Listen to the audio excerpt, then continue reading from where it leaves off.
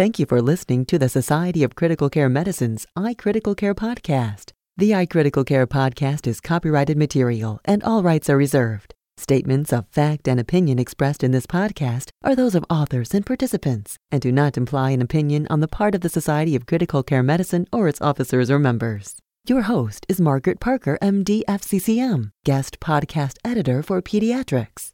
Dr. Parker is director of the Pediatric Intensive Care Unit at Stony Brook University in Stony Brook, New York. She also is a professor of pediatrics at Stony Brook University Medical Center.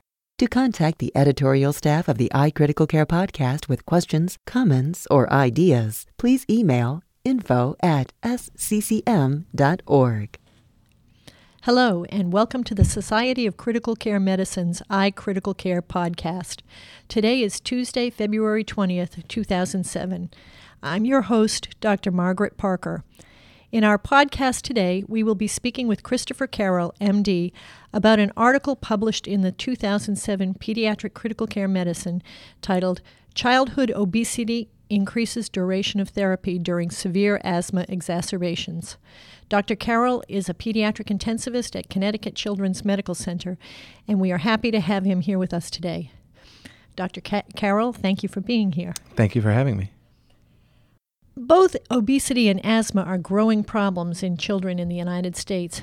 Would you tell us about the study you did looking at the relationship between asthma and obesity in children? What were you looking at, and how did you do the study? Well, as you said, obesity is a big and growing problem in the U.S. It is, and asthma is also a big and growing part of the, is also a big and growing admission diagnosis in pediatric ICUs. Asthma is actually our most common admission diagnosis in our pediatric ICU. We admit about 50 children a year with a severe asthma exacerbation, and patients with continuous nebulizers can be on a regular ward, so we really admit quite a few severe asthma patients in our institution. The prevalence of asthma in the Hartford area is estimated to be over 50%, which is really quite extraordinary. So we decided to look at how these two growing factors were related, obesity and asthma. We did a retrospective review of our patients. We looked at 209 children who were admitted to the ICU with asthma over a 7-year period. And we looked at their weight for age percentiles, and we found that 45 or 22% of the children were obese. And then we compared the outcomes between obese children and non-obese children. The obese children were somewhat older than the non-obese children, 10 years versus 8 years. They were somewhat more likely to be Hispanic, and they were somewhat more likely to have persistent asthma. But despite similar severity of illnesses on admission by clinical asthma score, obese children had a significantly longer ICU and hospital length of stay. Their obese children's ICU length of stay was 116 hours plus or minus 125 hours compared to non-obese ICU length of stay of 69 hours plus or minus 57 hours.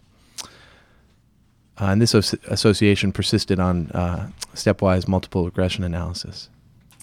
Your findings are very interesting, but one might raise questions about the difference in the study group or the choice of the primary outcome measures. Can you address the limitations of the study as you see them? Yes. In our study, obese children did have more persistent asthma than non-obese children. However, this more persistent asthma was not associated with increased length of stay. The length of stay was more directly related to illness acuity on admission. As you know, a choice of a primary outcome measure is difficult in pediatrics. We're limited somewhat by the fact that we can't ask critically ill children to do spirometry or peak flow measures or other measures of pulmonary function. It's sometimes very difficult to get children to cooperate, especially when they're critically ill. The length of stay is influenced by a variety of non-physiologic variables. However, we did link length of stay with other outcome variables that aren't really impacted by these other confounders. We looked at duration of continuous albuterol and duration of oxygen therapy, and these therapies were weaned on a 24-hour-a-day basis and not really related to nursing staffing issues or whether the patient needed to leave the ICU because another admission was coming in. So the fact that we were able to link length of stay with these other variables suggests that length of stay was a valid outcome measure.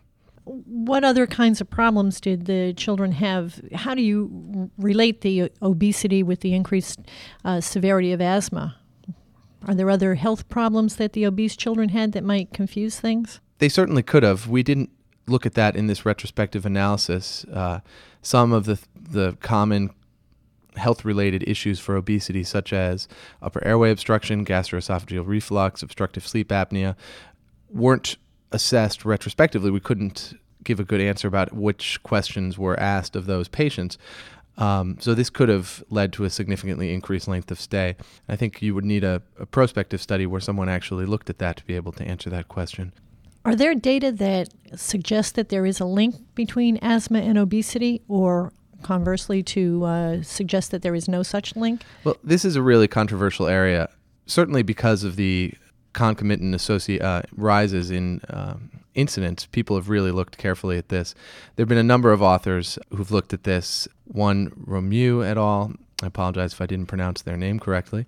They did a cross-sectional study of almost 8,000 U.S. children using the NHANES data. They found an association between obesity and the diagnosis of asthma. Obese children were more than 3 times more likely to have a diagnosis of asthma than non-obese children. But there have been other studies where they have not found an association.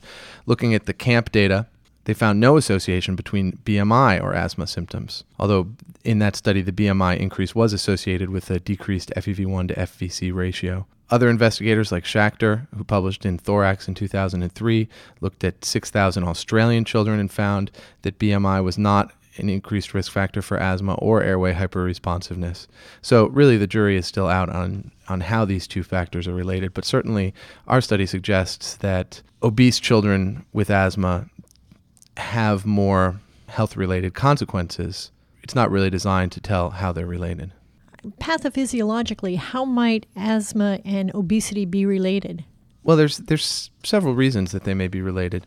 Obesity does lead to a pro-inflammatory state. There are pro-inflammatory cytokines produced by fat cells such as leptin, TNF-alpha, interleukin-6, TGF-beta, and CRP. Those have all been found to be elevated and produced by fat cells. The hormone leptin, which is produced by fat cells, has been linked to obesity hypoventilation syndrome and to asthma in children by several authors. And this pro-inflammatory state has been hypothesized to lead to altered lung development, altered Th1, Th2 balance, altered immune response, and that could potentially impact the development of asthma.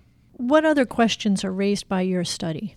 I think there's several questions that are raised by our study. We don't really understand why asthma symptoms seem to be more severe in obese children, or why there was failure to respond to appropriate therapy in these obese children. Another potential reason that these obese children could have had longer lengths of stay is that they could have had altered pulmonary mechanics.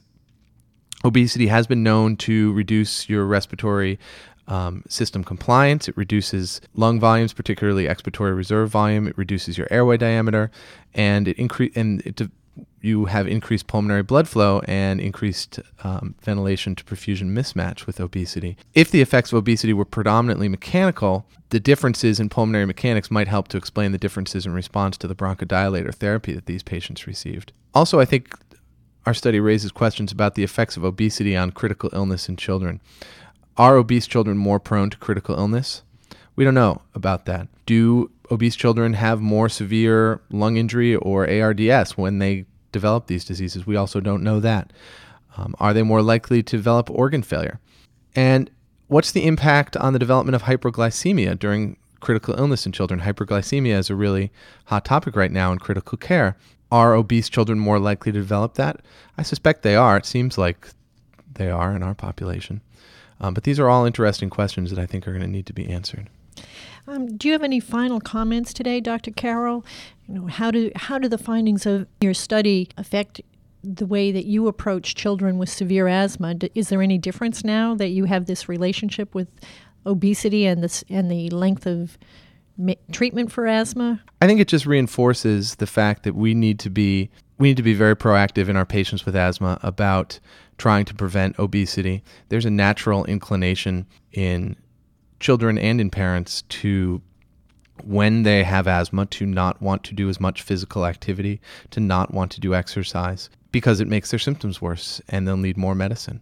But I think it's very important that this study really shows that that the development of obesity in patients with asthma can have severe health-related consequences. So this provides a little bit of evidence to be able to say to parents and to families, it is important to keep these kids active, to prevent obesity, to work on exercise programs, because once you developed really severe obesity, it's very difficult to get rid of it and to lose that weight.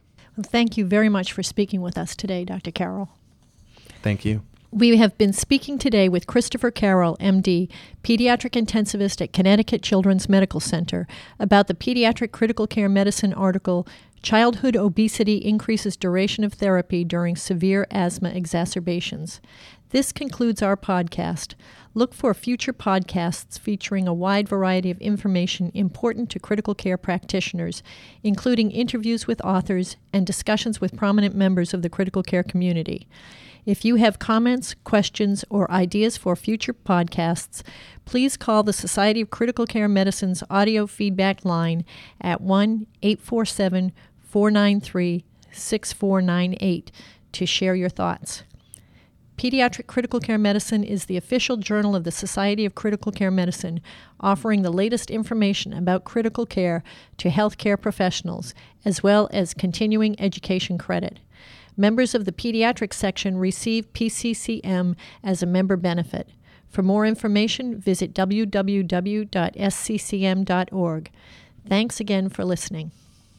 Discover successful strategies on how to achieve the maximum benefits of nutrition therapy at the 6th Summer Conference in Intensive Care Medicine, Nutrition as a Therapeutic Agent to Improve Critical Care Outcomes, to be held June 14th through the 16th, 2007 in Toronto, Ontario, Canada. Developed by the Society of Critical Care Medicine and the European Society of Intensive Care Medicine, this conference will cover topics such as the benefits and limitations of select nutrients, successful strategies involved in enteral and parenteral nutrition therapy, and similarities and differences in international nutrition guidelines. Register today by visiting www.sccm.org or calling 1-847-827-6888.